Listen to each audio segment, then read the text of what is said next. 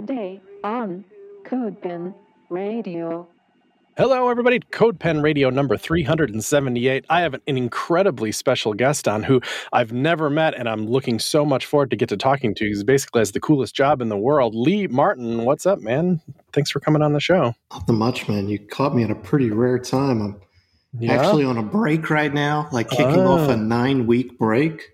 9 weeks. That's wonderful. Yeah, I can't wait to not be doing work. I know we're about to talk about work, but it's just sort of a necessity. Need to certainly recharge creatively, and I'm looking forward to it. Has that worked for you in the past? That kind of like, if I just unplug for a hot minute, I can get some juice back?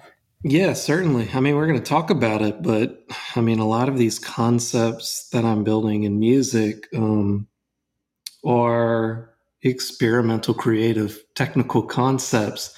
They don't come from nowhere. They come from space, the ability to think, the ability to explore new technologies, and later on the conversations with clients. So it is certainly, it's better than just jumping from one project to another where you literally have no space to think, which is my usual. Yeah, right. Because maybe if you did that, you'd I don't know, be repetitive or boring in what you're doing. I don't know, not to put words in your mouth, but you said music, and that's clutch for people to realize. I think that's the kind of work you do. I believe you're freelancing at the moment, despite having worked for many music related companies, right? That's right. That's right. So, but music, I think there's a lot of people that it would be their damn dream job to get to build a website for a band, and not your local band, but like big, good bands. That is not something that a lot of people get the chance to do. And you've done it over and over. Tell me, how do you get to build a website for big, good bands? Yeah. I mean, it happened a long time ago. I actually built a fan site for a band called the Mars Volta. This is back when we were all on message boards, about 20 years ago. And I couldn't afford to keep it running. It kept getting bigger, and the cost of running the forum was actually quite expensive. So the band manager actually got in touch with me and was like, the band would like to make a donation to help you keep your forum up. That forum was called the Comatorium. And I was like, cool. And she was like, also, do you want to help us do some stuff? About a month or two later, she was like, hey, your website is better than our website. Do you want to just build our website? So that band was Mars Volta. They were on Universal Records. And I remember still being in high school, and I would get calls from New York, from Universal Records. I'm from Louisiana. And my mom would still scream for me across the house, Lee, somebody's on the phone for you. And I'd be like, Mom, check the caller ID if it's from New York. I'm running a business here. You're like, it's Don Draper. Yeah. So that was my way in. And I can tell you that manager, the Mars Volta's manager at the time, this woman, Kristen Welsh, I talked to her last week.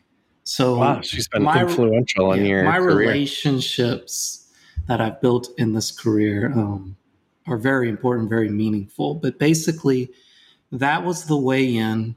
It's freelancing 101. You do one good thing for one client. You're able to talk about it, which hopefully leads to another client. Yep. You do another good thing for them, and you just keep branching. The people that I've worked for, when I say work for, I mean the digital managers, the labels, the actual people on the ground, less so the artists themselves, the people who are giving me the work. Whereas I am still trying to be the same youthful, creative freelancer I've always been. These people that I work with, they are music business people first and foremost. They have climbed a ladder of sorts, and the artists that they were maybe giving me at the beginning are much bigger now, right? Okay. But they're still asking me for the same thing. just at a different scope. I'd like to think my abilities have become a little bit better too. But that's basically how I'm doing it. Same sort of people who are interested in what I do, hiring me for the same type of work. The names and the artists, they do change. They do get bigger or smaller. It doesn't matter to me. But that's basically it. It's part of that loop. Yeah, that makes sense, right? And then I don't know. It's not like the people that do music have an intimate knowledge of every web person in the world. They know that you've done good work, so they need the same type of work again. You call the same person. If I need a second roof done on a second house, I'm going to call the guy who did a good job on my first roof. Pretty much. We become comfortable with the people we know. In music business, if you think about how much personnel is actually connected to music, roadies, tour managers, band managers, engineers, it's very much an industry built upon respect and who gets the job done. And since one of my first jobs was working within a management company, I sort of learned that inner workings in that respect-based business. You do well by someone, you don't screw them over, and hopefully you get more work because of it. I love my collaborations too. I love working for the artist, but I really love working for the people who are attached to it, who want to explore the concepts with me, who are keen to use technology in interesting ways. Yeah, that's cool. We should get into that because it's one thing to it's notable to me that the first band website you did, this one for Mars Volta, wasn't just like, I don't know, a really cool looking about page for the band, that it had interactive features to begin with, which drew people in and had them talking about the band. It was forums. So like immediately, like the first one you ever did had community aspects to it and probably was like relative. I mean, that was a long time ago, right? So like, yes. So like even the idea of forums was, I don't know how new forums are to the web, but like it's not as easy as today where you just be like, I don't know, sign up for the Discord or whatever. Certainly before the social revolution, right? Yeah. And I was there for all of that. So, but now that like a band needs it's not like they want an about page now either. The type of stuff, it seems to me that you work on, I'd love to like almost see more of your portfolio pieces or whatever, but they're not just like, I don't know, we're a new band, so like, well, I don't know, here's Jimmy, he's from Texas on the drums. Like, that's boring. That's not what people want out of websites anymore. We're about to launch a digital experience or something.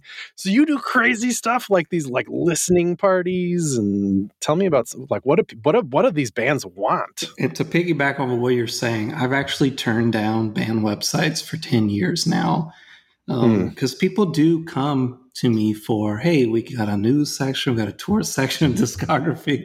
Yeah. I'm like, yeah, I don't actually do that. I almost find that type of work is harder than what I do.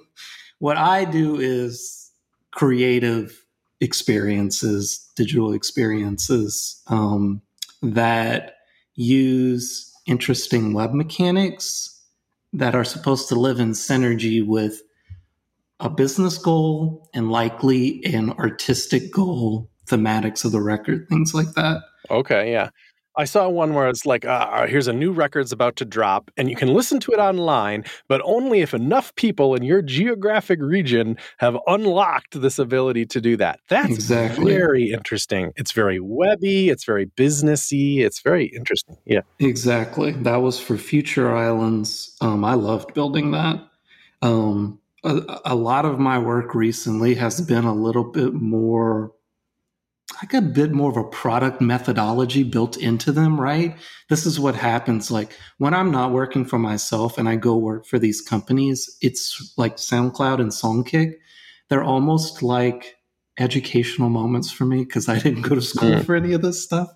So that type of project very much came from my time at Songkick. I read a lot of books about product design and stuff like that. And this was very simply like, we want to do a listening event around the new record. They haven't heard the music yet. How do we engage people around this? And there was this idea of first simply putting an audio stream that's synced for all listeners next to a chat room. It's like couldn't be more basic in terms of technology. And then there was this need to make it geographically significant somehow, or kind of figuring out an unlock mechanism that forced them to do something. So in that case, it was if I logged into the application, it would say you are in Louisiana. You need to invite 100 people from Louisiana into this chat room in order to hear the record. And I actually used Wikidata to try and figure out a good dynamic threshold for every geographical location. So we really went like way far for this. Like New York, probably hundreds of people. Exactly. But if there's a fan in Antarctica, that's just an auto unlock, I would hope. Exactly. Like we didn't want to like lock people out. We want to lock people in. Of course, we had manual controls to let people in. I consider that project a little bit more straightforward, though it was certainly creative and interesting. Like a lot of people know me for an early idea where I built a website where the only way to listen to a song was to close your eyes. This is one of these early like OpenCV computer vision concepts, right? Before it was really possible to do this stuff, how easy it is. To this day, people are still asking me about that particular concept. That was a big one for you? If I would redo it, I actually never wanted to associate it with an artist. I wanted it to be sort of this like open source experimental concept that anyone could use. But one artist actually kind of backed me in a corner about it, and I let them use it one time. But I would say there's a good balance between just practical stuff like, oh, you want to do Spotify-based playlist generation built around a theme. We can build the interface for that, piggyback off the Spotify platform. And then there's also artists who come to me and was like, what's the wildest thing in your head right now? Whoa, really? And I'll be like, well, I've had this concept for a while where we have a piece of content that the users want, like a new audio file.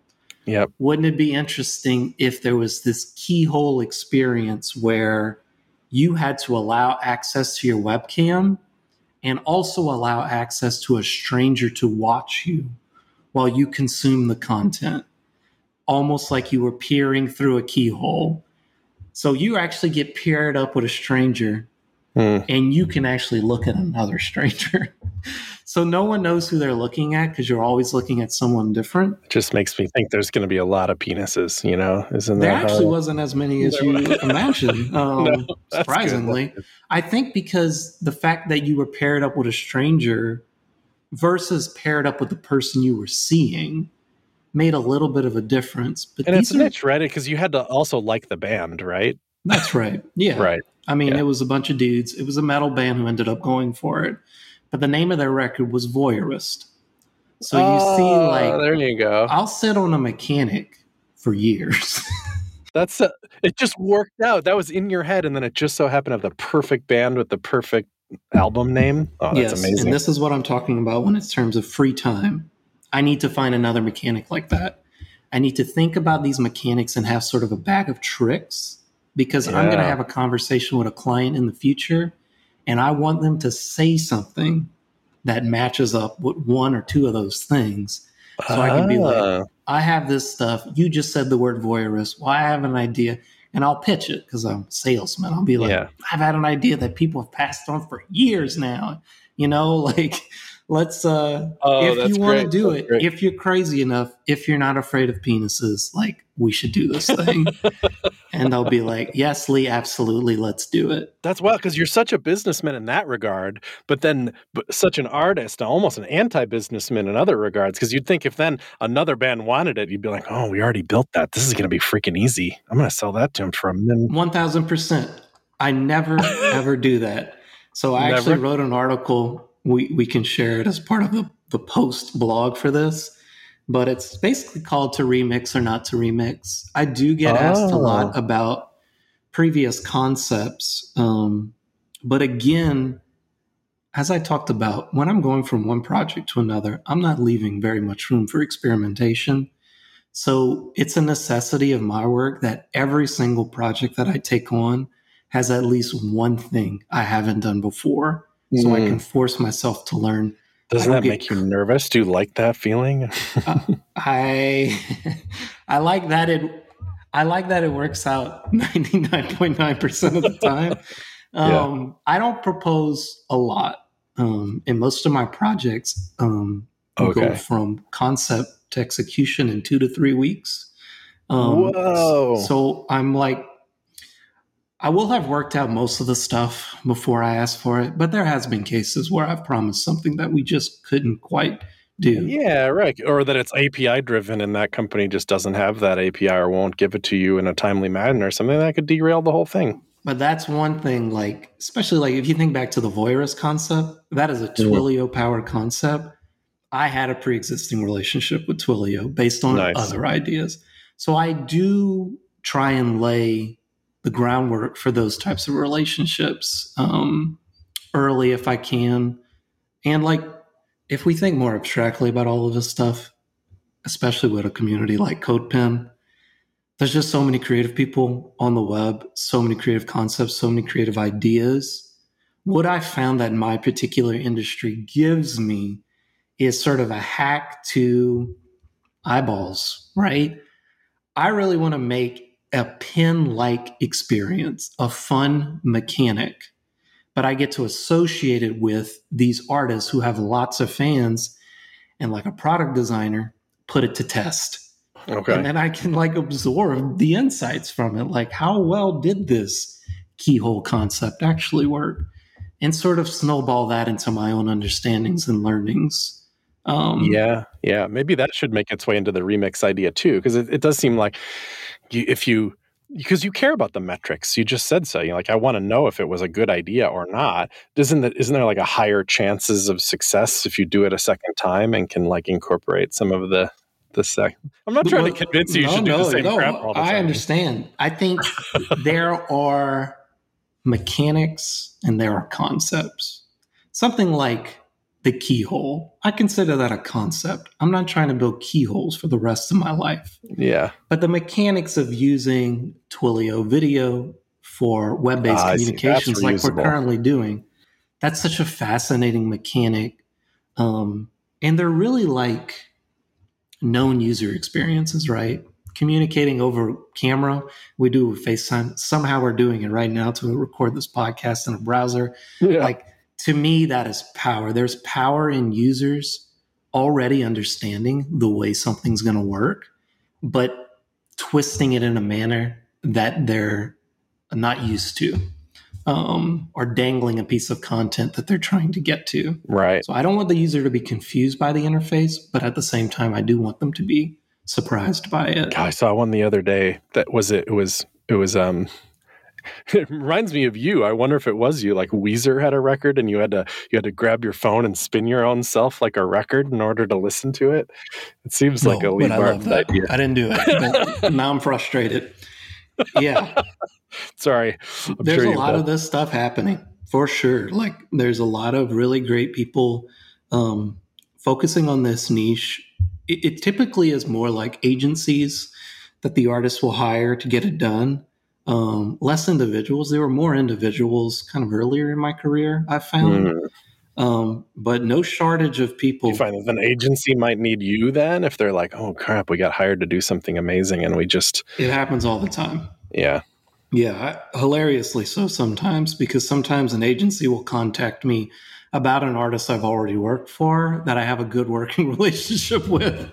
And I'm like, especially when they're trying to be coy about it, they're like, it's a band that's metal. And I'm like, I know exactly what you're talking about. It's this Viking band. There's only so many Viking bands, you know? Yeah, and I don't want to take a little bite out of your bigger bite. I'd rather take the bigger bite myself. I don't mind. I like having a collaborative partner. I don't like too much telephone between me and the person who's going to be making decisions. Yeah, there you go. So, but that's just freelancing in general. Just you kind of get better at that as you continue to do it, or you at least try to.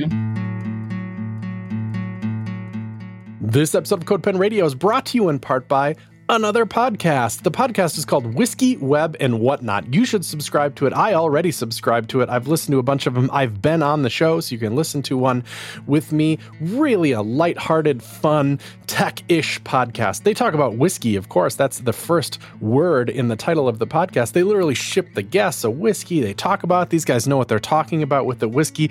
Ends up really adding to the lighthearted spirit of the show.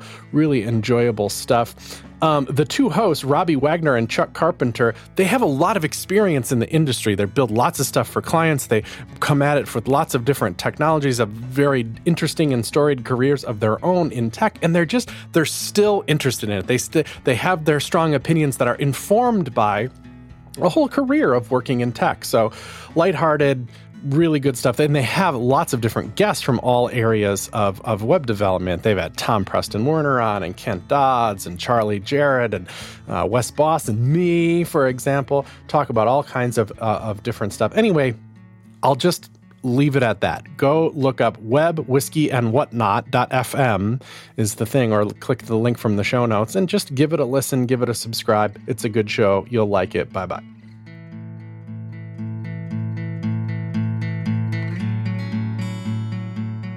All right, man. We'll put a bunch of links to all that stuff. I already have a bunch of them. We'll put in the in the show notes / blog post that goes with this, because you do a good job of writing about the interesting. That's a particular skill, I'd say, of yours. You do all these interesting things, and then don't let yourself just be dark matter. Like, I don't know, some guy in New Orleans did that or something. Actually, kind of tell the world that through leemartin.dev, which I appreciate. Very cool. But you put stuff on CodePen as well, which is kind of why we're here. I mean, I don't know. We don't always have to talk about CodePen, but it is CodePen Radio, and certainly people know you and follow you from that. From some hilarious pens like the Banksy shredder, as it was a big one of yours that appeared on shortly after that news article broke. Why don't we start there and then tell me some other stories? Yeah, that was funny because I had the idea immediately, but I was actually doing something that weekend. I had like a important family event, so that was a rare 48-hour wait on that. I was like, someone's gonna do this, but I need to get to it. But it ended up being fine, and I shared the CodePen link. That is what actually got distributed. Like, typically, if I'm doing like a joke I think's going to catch on, I'll put it on its own domain. But for this, it was just like a CodePen link, and the CodePen link was actually shared by all these news outlets, which was amazing. Oh, that's funny. That's probably why the views on it are so inflated, because there's a lot of I don't even think it was a debug link. Like, I think people were like literally going into the code casually. Yeah. It was funny. I loved it. It's hilarious. It had the right timing for a thing, for sure. Yes. Timing, on the web, of course. It ended up like, as soon as I put it live, there were like 5 other versions of it in like various mediums, like virtual reality, almost immediately. So clearly a bunch of developers were like, this needs to happen. I wish I did more of that stuff, There's some connections I'm seeing here. One of the in your little, in this pen, just called the Banksy shredder on CodePen. We'll link to it. The art shreds, which is a version of the actual art. I think it was there, but then yours says click to add art, which brings up a little file picker thing, and you can put your own graphics behind it, which is easy enough. I can imagine how you would build that. But the connection I see is to some other stuff that you build. You have. For example, you've built this website called Turn.audio, which is a lot like that. It outputs these little videos that are kind of Instagram ready. It feels like, and it's the same kind of thing. You click to pick art, and then you click to pick, some MP3 or something, and then you must have written some back-end web app that smashes the two together and gives you the file and then such. So yes, exactly. You're right on it, Chris.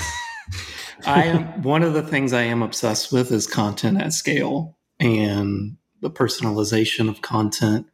Even my last client project, that's sort of a web-based camera app, basically giving a user a tool to put a little bit of themselves in a pre-existing visual structure, to me is very powerful. It's kind of part of the DNA of the internet, this sort of meme-based economy. We don't know what is going to succeed or fail. The internet tells us, but it's worth giving it a shot. Turn Audio, yeah, that's a huge product for me. Simply just, like you said, smashing those two things together, but also like catering to a very clear user problem, sharing audio on these social networks. Yeah, it's so cool. Yeah. What a nice little product. And you just give it away? That one, it's like a freemium model. Yeah. I see, yeah. Use it for free with the logo in the corner. So this is interesting. Like, a lot of people know me from the freelance stuff, building weird websites all the time. But I actually run a few SaaS apps, and I'm building a new one right now. And I think what happens is I do a lot of this freelance work, and I begin to see some mechanics that I feel could be applicable to a bigger user base, typically of artists, but it could also be designers or other sectors. And I get the urge to build a scalable version of it. That kind of happened with Turn. Nice. Something like Mock. I'm currently building a product called Listening Party that is way more ambitious than usually for me. But I love the idea of, as a product developer, using the client work to put ideas to test, finding the mechanics I think are most interesting, and then trying to turn those mechanics into scalable apps as I find time to. Yeah. You know. That's cool. You get to keep a foot in both worlds in that way. You know, it's so common for people that do client work to not ever touch product work, or not, or just because they don't have time for it or don't live in that world. There's so much, you know, they fill their day with client phone calls and invoicing and stuff. It's just a different kind of world, and you've managed to kind of do both. Oh, I love it. I mean, I don't get to spend enough time on product stuff because I really do love building it. I love helping out users at scale. Right now, that's what I'm doing, like in my free time. And if I am going to open my computer on the break, it would be to play with some of these applications I'm trying to build. That's great. We should try to squeeze in a couple more pens, but I have to ask you this question about web stuff. I mean, it seems like everything you do is, you know, web API driven in some way, and all these pens, of course, that's all we offer at CodePen is web technology stuff. Do you find that the music industry wants web stuff, or are you asked sometimes to be like, oh, actually, no, this needs to be a native app or something? I am web obsessed and a web evangelist because it's where I honed my skills. But I argue this quite a bit. It's a key principle of my work, and that's accessibility. The power of sending a link out to an experience that anyone can do if they have access to a web browser, to me, trumps all.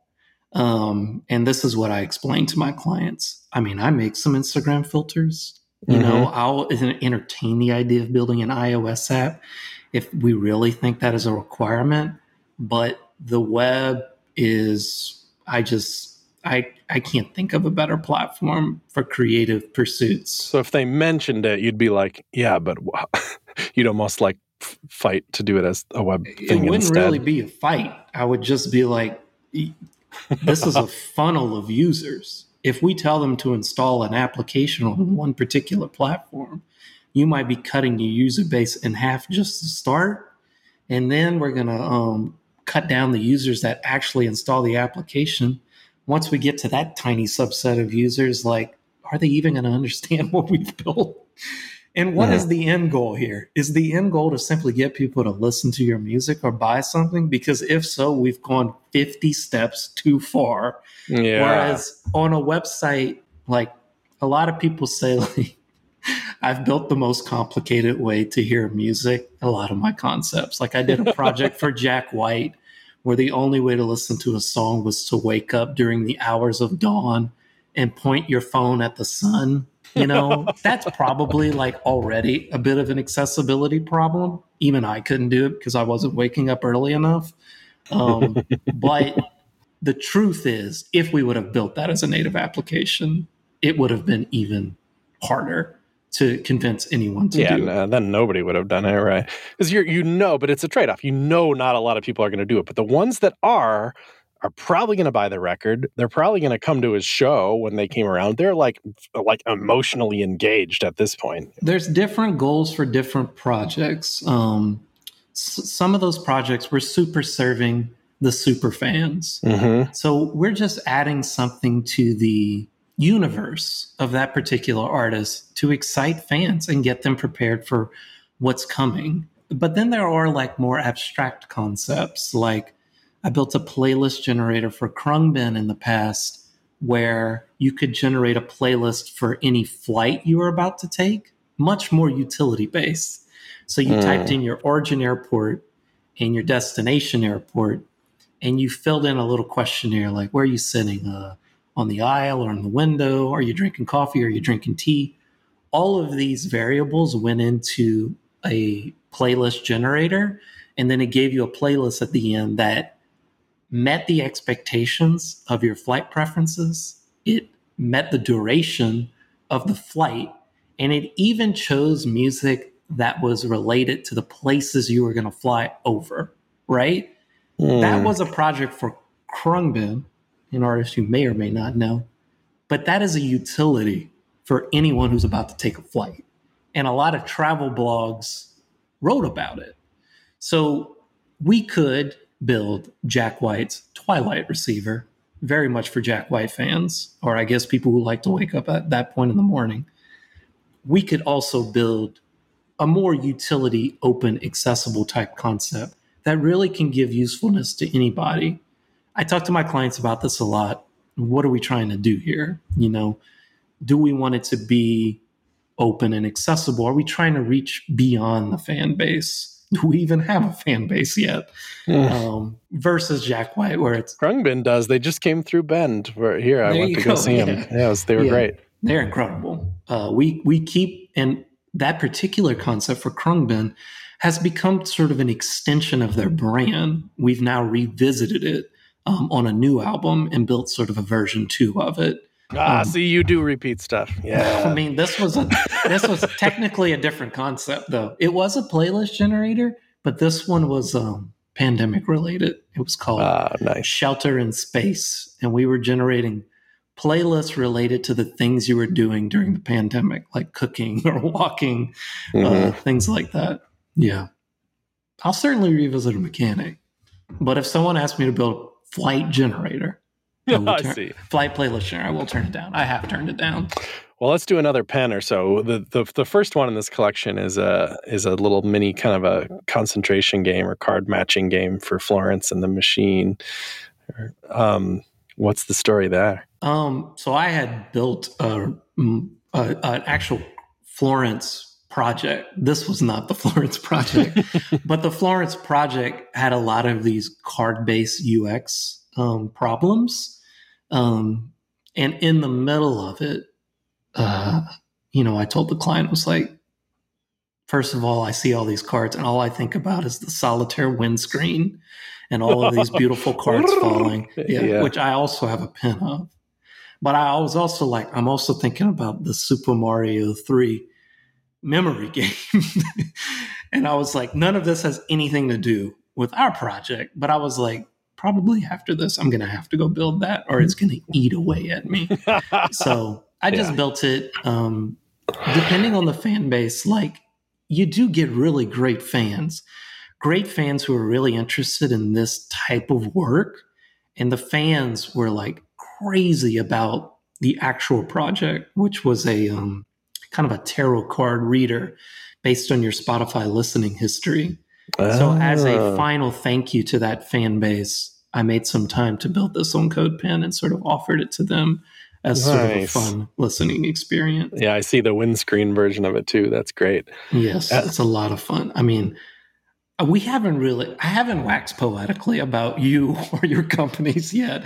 And I want to make sure I fit it in there. So I'm going to say real quick, but basically like what you've done for modern web education in your previous work is unbelievable and very inspiring to me, someone who found comfort in writing and sharing, and as you said, not being a secret weapon out here in Louisiana. So all of the CSS trick stuff, I certainly have to thank you for that.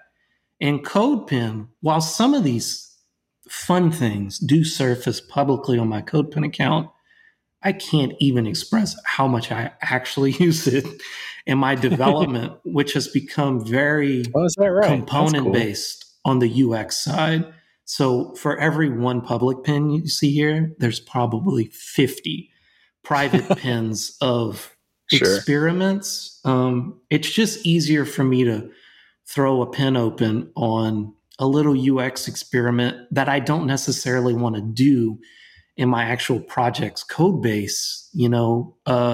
Design for me is a side of my brain I try to stay away from as long as possible when I'm doing client work, because it becomes overwhelming. It's too enticing. It's the siren call of exactly. design. And when I'm promising something as complicated as the keyhole, close your eyes, I want to make sure the mechanic that I proposed works 100% of the time in as many environments as possible. So when I start to sprinkle design on, it's only after the client has signed off on a fully functioning prototype of the thing I promised. Okay. And then I can start. So for me, CodePen, not having to bring that design language, the design energy into the actual project is invaluable, especially once you added Vue, which I'm very comfortable using. It just became a great way for me to start prototyping kind of unique components, unique concepts. I see you use that Vue editor.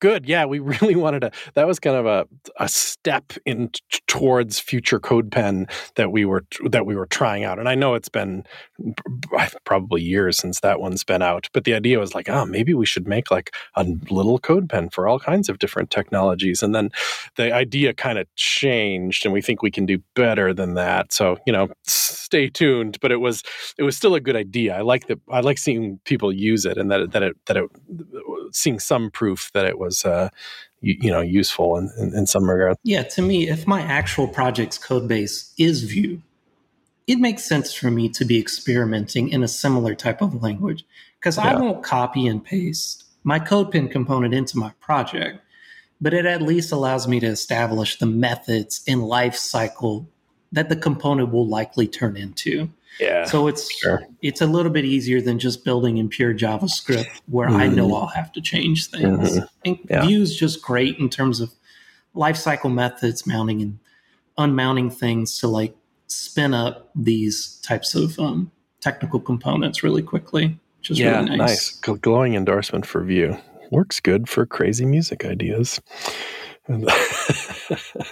I really appreciate your time, Lee. That was a pleasure to talk with you. I told you the time would fly by, and it certainly has. I'll put the link to the rest of these pens in your collection in the show notes, as well as all the links for the things that you do and the blog posts we talked about and things like that. So look forward to that. And I hope we get to talk or meet one of these days. That sure would be nice. Absolutely. I would love that. Yeah. Cheers. All right, cheers, man. Until next time, till our paths cross again. Sounds good. 8, 6,